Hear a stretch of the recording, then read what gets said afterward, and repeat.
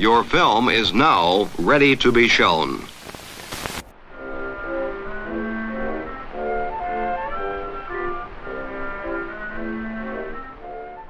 Good morning. I'm Justin Hendricks, editor of Tech Policy Press, a nonprofit media and community venture intended to provoke new ideas, debate, and discussion at the intersection of technology and democracy. Governments and tech platforms have moved quickly to take action against Russian state media since the invasion of Ukraine on February 24th. But what frameworks exist in international law that could inform our thinking about these complicated questions at the intersection of speech and human rights? To answer that question, I spoke to Vivek Krishnamurthy, the Samuelson-Glushko Professor of Law at the University of Ottawa and director of the Samuelson-Glushko Canadian Internet Policy and Public Interest Clinic.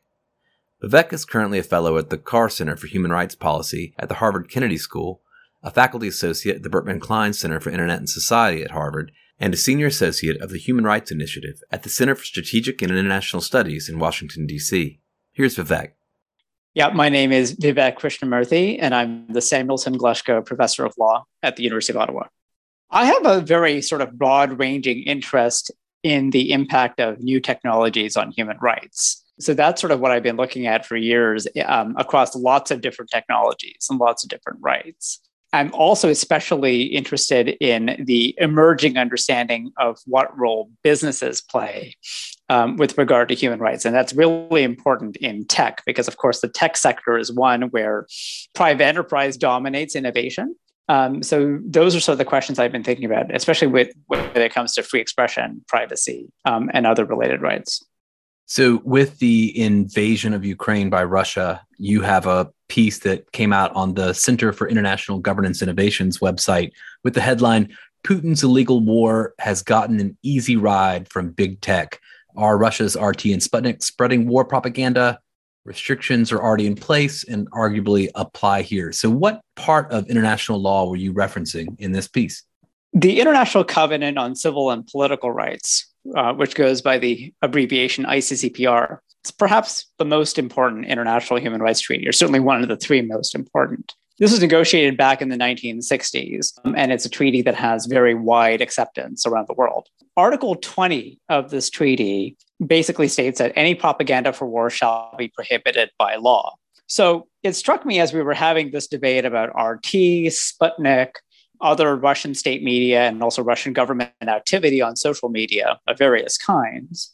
Is there a way that we can use existing international legal prohibition to structure the response of companies to this content and also ultimately of government? So, as often happens in content moderation, other tech policy debates, right? Something happens in the world. People are looking for ways to respond to it. And often the decision-making is a little ad hoc. People think about it from an ethical or moral perspective, which is certainly one way of thinking about things, and I wouldn't discourage that. But oftentimes, we can reach into the law and find, legal instruments that can guide that decision-making. So really, the aim of the piece was to make clear that this provision exists, that it's potentially relevant, and to try to help it, apply it to the situation. Tell me a little bit more about this particular law. What was the ICCPR trying to do? So to really explain this, we need to dive into a little bit of history. I haven't done the primary historical research myself. There's a great scholar at the University of Sussex named Michael Kearney who wrote this book about the prohibition of propaganda in international law about 15 years ago. And, in the book, he laments how this provision has basically been ignored, right? It just hasn't gotten much attention from scholars or anyone.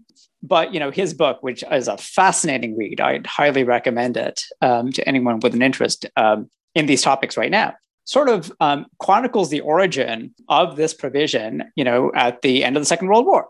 There was this recognition at the end of the Second World War that propaganda played a very significant part in unleashing the Second World War. And during the Nuremberg and Tokyo trials, there were several prosecutions of propagandists that were brought.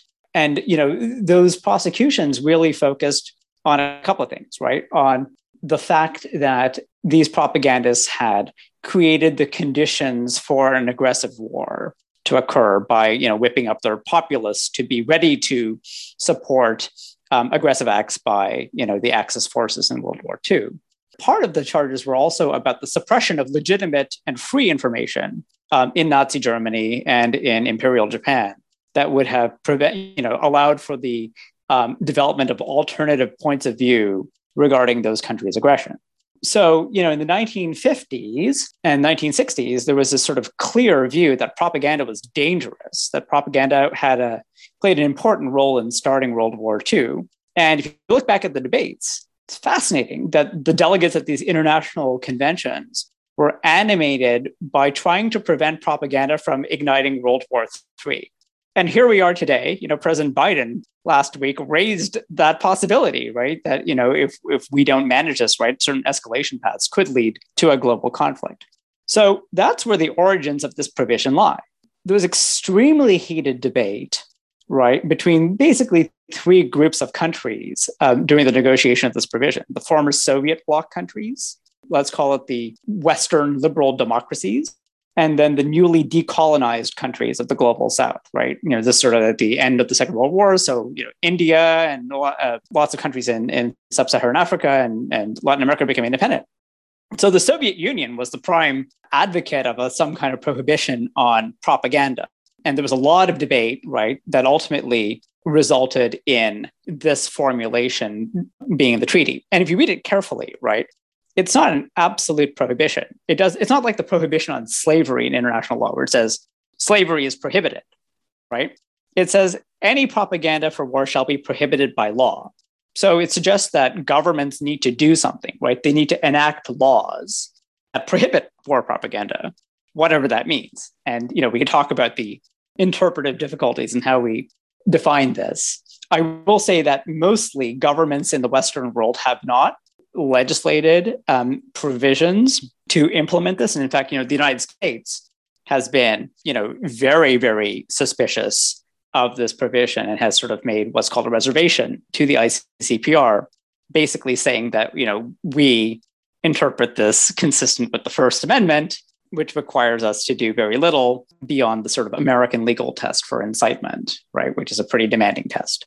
I happen to have open in front of me a paragraph from a dissent of a Soviet judge in the acquittals of two indicted organizations in the Nuremberg trials, the Reich Cabinet and the General Staff High Command, and three Nazi defendants. This is from Judge Iona Nikitchenko, who wrote, "The dissemination of provocative lies and the systematic deception of public opinion were as necessary to Hitlerites for the realization of their plans as were the production of armaments and the drafting of military plans.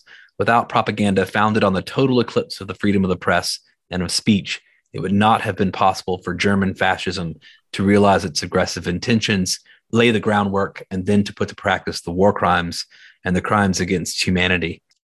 Do you think we're seeing something similar go on with Russia at the moment, this total eclipse of the freedom of the press and of speech? I mean, in a word, yes. And I think this is the great historical irony of the moment, right? The Soviet Union was, the greatest victim of the Second World War. They lost more people than any other country, right? I think it's 40 million people, Soviet people, died in the Second World War. So the Soviet Union was the prime advocate, right, in the post-war period of a pretty comprehensive ban on war propaganda. Now, of course, by that time, though, some of the interests of the Soviet state had, shifted from merely preventing World War III to also preventing Western ideas and influence from entering the Soviet Union. But, what's really interesting is that if you look at former Soviet countries, these are the countries that have enacted, these legal bans on war propaganda. And amazingly, Russia, the Russian criminal code, makes it a criminal offense to plan, prepare for, embark on, or conduct a war of aggression, right? Or to, incite a war of aggression. Russia has this criminal code provision that, of course, they're not enforcing. And I would argue, to just go back to your question, that yes, we are seeing a dramatic closing of civic space in Russia, right? I mean, I think one of other people have noted, I think, Fiona Hill made this point, who's much more expert on Russia than I am, that, for much of his reign, Putin has actually tolerated quite a vibrant, relatively vibrant for an authoritarian state, public sphere in Russia, where you could access many sources of international information. Certainly you couldn't protest, but certain discussions were had. And we're seeing that close very rapidly, right, with the beginning of the war in Ukraine, with, of course, the blocking of platforms, with the blocking of independent media outlets, right? So, and this goes back to, again, those early post-war understandings of propaganda, again, as not just, the advocacy for aggressive war, but that closing, I think, is really important to keep in mind, right? That we're talking about, state action that is trying to limit public discussion and the spread of information, so that the only information available is the one that supports the warlike ambitions of the current regime. So even since you published this piece, which is March the 12th, there have been more significant moves by the social media platforms to limit the distribution of Russian state media, including RT, Sputnik, across Facebook, Instagram, Twitter, TikTok, and YouTube. Do you think there's still work to be done? Do you think the platforms still have work to do in this regard? So this is a very rapidly evolving space. I think for some time, platforms have been pursuing, I guess what some people in the lingo call the non-binary policy levers to deal with state media. So it's been, I think it's actually almost 2 years now since, what was then Facebook, now Meta, decided to downrank Russian state media content, right?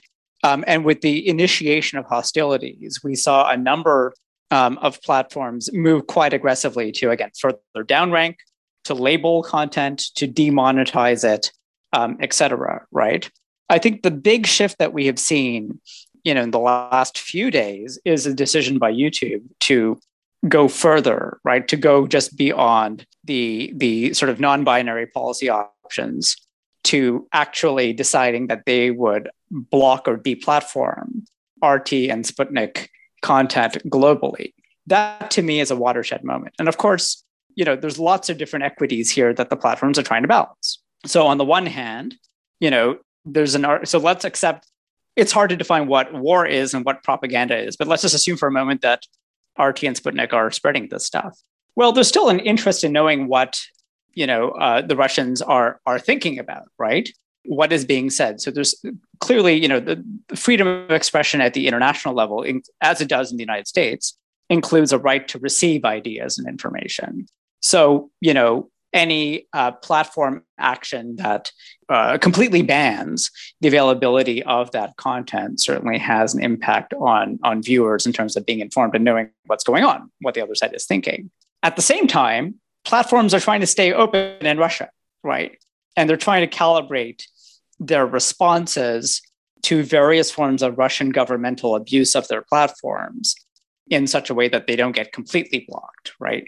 And I think this has been a fine line that they're trying to maintain, one that I think is ultimately untenable, because it seems pretty clear to me that the direction of travel that Russia is headed towards is towards basically having total control of their domestic information environment, right? I think they are very clearly on a pathway of trying to block all forms of dissent, all forms of independent information. So I'm not sure that the platforms, their attempts to calibrate these responses are going to be successful in view of where Russia seems to be going. Are there other precedents or other kind of international legal considerations that have been made in this space? I'm thinking in particular of the OSCE report on propaganda and freedom of the media. The OSCE is the Organization for Security and Cooperation in Europe. This is a really interesting international body that formed during the Cold War, during the period of détente in the 1970s. And there was something called the Helsinki Final Act, which is kind of this agreement between the Soviet Union and a lot of Western countries on sort of unwinding the Cold War to some extent, de-escalating it and increasing understanding. And one of the big pieces of the OSCE's mandate coming out of the Helsinki Final Act is around information, free expression, communication, etc. So the OSCE has a special representative for media freedom, which is kind of analogous to the role played by the UN Special Rapporteur on Free Expression, formerly David Kaye, now Irene Khan, body that has sort of expertise and convening power on these issues. So in 2016, I just have to read part of the introduction of this report, right? Which is that, it's a report to help states in formulating policy responses toward the current spread of propaganda intertwined with the conflict in Ukraine in 2016. So, as we were sort of discussing before we started, right? Yes, we are in a hot war that, started 2 weeks ago, almost 3 weeks ago now, which is an escalation of a conflict between Russia and Ukraine that's been going on for 8 years, right? Since Russia invaded Crimea and detached the eastern districts of Ukraine, right, into the two self-proclaimed people's republics. And certainly Russian propaganda around the 2014 armed conflict and ever since has been seen as problematic. So the OSCE put together this report, again, a few years ago, trying to think about, well, what do we do about this, right? And it's what's known in the lingo as a non-paper, which means it's kind of a discussion, trial balloon paper rather than the policy of the OSCE member states. And there's a few important pieces in it, right? I think one is sort of a recognition of the dangers of propaganda to free media and free expression, right? And I think that, again, the thing about propaganda is that it's like disinformation, right? It pollutes the information ecosystem. It makes it hard to tell what's true and what's not. Americans might call it low-value speech in American sort of free expression discourse, a free speech doctrine, right?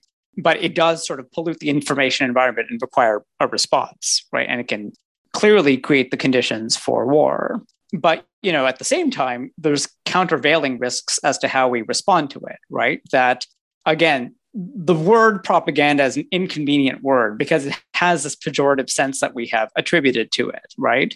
When someone is speaking in a way that's trying to convince other people without resort to factual argumentation, we call it propaganda colloquially, right? So the use of that term in the law is difficult. But of course, as with other information disorders, I think there's this concern that the cure is sometimes worse than the disease, that we can't narrowly target propagandistic activities without burdening other legitimate expression or creating precedents that are dangerous in the hands of authoritarian governments, right? You can slip down into this moral relativistic situation where, how do we define propaganda? What you're saying is, I think it's propaganda, so I'm going to ban the BBC, right? Because, that might be how Vladimir Putin views that, right?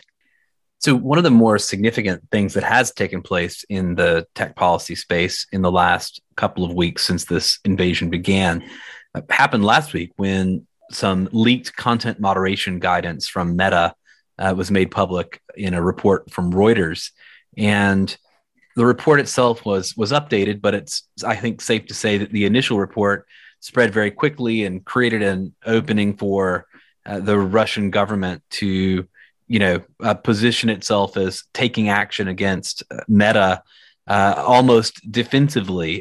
They claimed that Meta was allowing extremist behavior and calls for violence against Russians. What did you make of that incident? And does any of this legal apparatus help you think about that particular episode?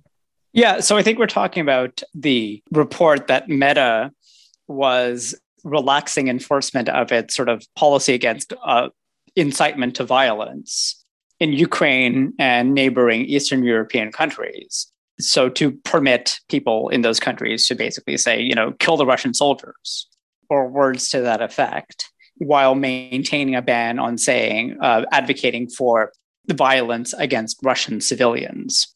So as with many other sort of aspects of sort of tech company content policies, there's a sense of trying to respond in real time to what's happening. And a lot of it feels ad hoc and convenient, right? Rather than based on deep principle. And, I think we can sort of trace this conversation back in many ways to what happened with Cloudflare after Charlottesville, right? When Matthew Prince very famously declared that he would no longer do business with the neo-Nazis and the white nationalists, right? And, there's a sense that, well, this might be the right decision, but I'm concerned that it's just coming out of thin air, that there's no policy rationale that underpins it. So I guess part of what I was hoping to do in the piece that I published is to say that, okay, if we can take existing legal frameworks and use them to guide our decision-making, we can end up in a much better place and have coherence and actually be able to push back on that sort of Russian argument that's saying that this is just convenient. You're carrying the water of the United States or whoever else in this conflict rather than being a principal actor. So as it happens, the Article 20 framework is really helpful in thinking about how platforms should respond to all of these things, right?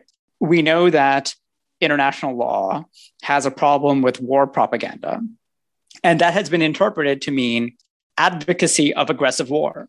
And we have a war of aggression in Russia. This is an easy case for the application of this prohibition because there's a pretty strong international consensus that Russia has started an illegal war of aggression. And we can point to the UN General Assembly resolution, right, where only 4 other countries, all pariah states, voted with Russia, right? The international consensus is clearly that Russia has declared an illegal war. So, the Article 20 prohibition on war propaganda has been interpreted as applying to wars of aggression, but it clearly excludes advocacy of self-defense, right? So the best international legal commentary says if you are, engaged in advocacy or propaganda or whatever in exercise of the right of a state to self-defense, the ban on propaganda does not apply to you. And this is a great way of basically taking Meta's policy decision and applying it to a framework, which is to say that there is something distinguishable between Russia advocating for the use of force in Ukraine, which violates international law, versus Ukrainians saying, hey, let's go and use lethal force against Russian invaders. I mean, first of all, the underlying use of force by Ukraine is lawful under international law. Like Ukraine has a right to defend itself. That's clear, right? There's a pretty strong international legal consensus on that. So similarly, the advocacy by people in Ukraine to go and use violence against the Russian military is justifiable. And I think if Meta had grounded its decision in those international legal interpretations, I think it would have gotten a lot less pushback, right? So, I mean, looking at sort of the tech policy commentary on Twitter, right, I think the reaction was, pretty negative. It felt like yet another instance of a tech company just sort of, feeling which direction the wind was blowing rather than engaging in principled decision making. But I think that's sort of the enduring value of law generally, and of trying to attach yourself to the law as you decide what's permitted and what's not on your platform. It's interesting. I've seen other commentators suggest similar things, that some of the platforms have seemed to make decisions, somewhat in deference perhaps to national governments that have, of course, called on them to take more action or what have you. And then it might have been better to rather do as you say, which is to, defer to international human rights law or to some broader human rights standard. I mean, I think it would be fine, or it's certainly defensible as a sort of moral stance to say, we are going to choose a side. And, let's take, most big tech platforms are based in the United States. So to say that we're going to follow the policy of the United States here, certainly one defensible way of making a decision. That said, I think it's perhaps not the best way for tech companies that operate on a global scale and who wish to operate globally to basically say that they're going to be guided by the policy making and policy direction of their home state or of any given state, right? Which is, I think, why there has been this groundswell of opinion. I think David Kaye, as a former UN Special Rapporteur on Free Expression, played a huge part in this, right? In sort of making this argument that technology companies ought to look to international human rights law for guidance on these kinds of questions, right? And I think, obviously that predates David's mandate. The work of the Global Network Initiative, which was founded in 2010, is also devoted to this notion, right? That international human rights law should guide how companies react to censorship requests and also to government demands for user data. Just a couple of last questions. One thing I've been curious about is the way that certain companies have handled or have not handled state accounts that are associated with, say, a particular embassies or consulates. The Russian state has so many Twitter handles that are associated with particular national embassies or consulates or other types of bits of its state apparatus. And each of them is essentially operating as kind of a state media outlet or channel. And in some cases, spreading, what is very obviously disinformation or propaganda. What do you think the platform should be doing about those types of accounts? I think this is a extremely difficult question where reasonable people can disagree. Here's a way that we can think about this. RT and Sputnik, right, are both state media outlets that operate under the guise of being traditional media when they actually are not, right? So Phil Howard and Mona Elsaw at the Oxford Internet Institute wrote this great paper a couple of years ago about the organizational behavior of RT. And it asks the question, not what's on RT on any given day. Is this story propaganda or not? It rather looks at the organization and its structure, right? And finds that, even though RT kind of holds itself out to be a media outlet that is like another cable news channel like CNN or MSNBC, it's an instrument of the Russian state, right? And that, its journalists are hired not for their journalistic skills, but for their, adherence with an incentive system that basically seeks to push the Russian government view on things with pervasive Russian government control. Okay, so what's the relevance of this to the question of how should a platform like Twitter deal with official state accounts? I think the sort of mode of presentation matters on a platform, right? When an organization holds themselves out as a media outlet as opposed to an official government outlet, right? The impact of what they say on the public conversation on that platform and beyond is quite different, right? So RT seems to be reporting as fact that Ukraine had a biological weapons program, which is obviously untrue, right? Whereas if we tweet, Sergei Lavrov saying that on Twitter, the foreign minister, we see that it's an assertion by a Russian government official. It doesn't have that imprimatur of coming from something that resembles a media organization. Now, I honestly don't know what they should do with these particular accounts. I think there's a case to be made for deplatforming them, as was done with Donald Trump. Arguably, the information and the false information they are spreading is more dangerous than Trump's tweets on January 6th. Again, when Russian government officials are, making these spurious claims about Ukraine's biological weapons program and getting distribution of that on social media, that's quite different from, again, the same Russian government official's statement as carried by the New York Times, contextualized in reporting that says there's no evidence about this, right? But this is a hard call. I don't envy the people at platforms who are going to have to make this call. I would just urge them as they think about this, something that I would urge them to do in advance is to probably draw a principled line up front, right? Draw the red line informed by Article 20 of the ICCPR, right? And say, here's where we think you're going to cross the line, right? So set that expectation out front so that when you do enforce, again, it's not viewed as an ad hoc decision. It will be seen then as informed by a principle that you set up front. So if Twitter's executives or Nick Clegg called you from Meta tomorrow, what do you think you'd say to them? What would be the kind of first bit of advice that you'd give? I think we've now clearly established that platforms are not neutral actors. So we don't have to have that part of the conversation, which we would have had, 3 or 4 years ago.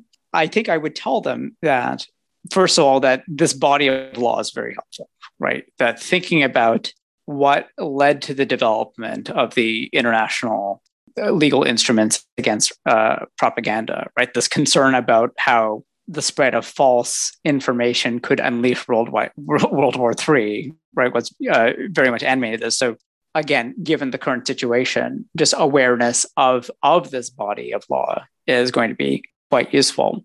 But again, to align policy and decision-making to the extent possible, right, to the requirements of laws. So I think, again, and we've seen this more broadly in sort of how platforms set their content policies, right, trying to seek a way of aligning themselves with international human rights standards. Now, one thing that is different here is that there's a war going on. International law recognizes that wartime is quite different from peacetime. And it may well be, it's crazy to contemplate this, but it may be necessary for platforms to develop policies around what happens with regard to interstate armed conflicts. So, all of the platforms have had a reckoning over their role in, let's call it, civil conflict, right? In Myanmar and Ethiopia and many other places, right? There's been internal conflicts and platforms have been used to foment genocide within a country. What I don't think anyone has contemplated in the tech world, right, is what do we do? We thought interstate war was a thing of the past. Clearly not, right? And if we take Russia's assertions at face value that they have grander ambitions to remake the security architecture of Eastern Europe, I think it's time that we do some proactive policy thinking about how we're going to deal with this in the future. Vivek, thank you very much for speaking to me about this. It's been my pleasure.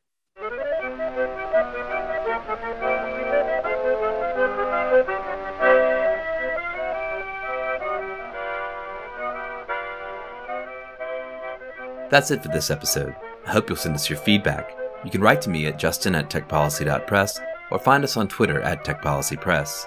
Thanks to my co-founder, Brian Jones. Thanks to my guest. Thank you for listening.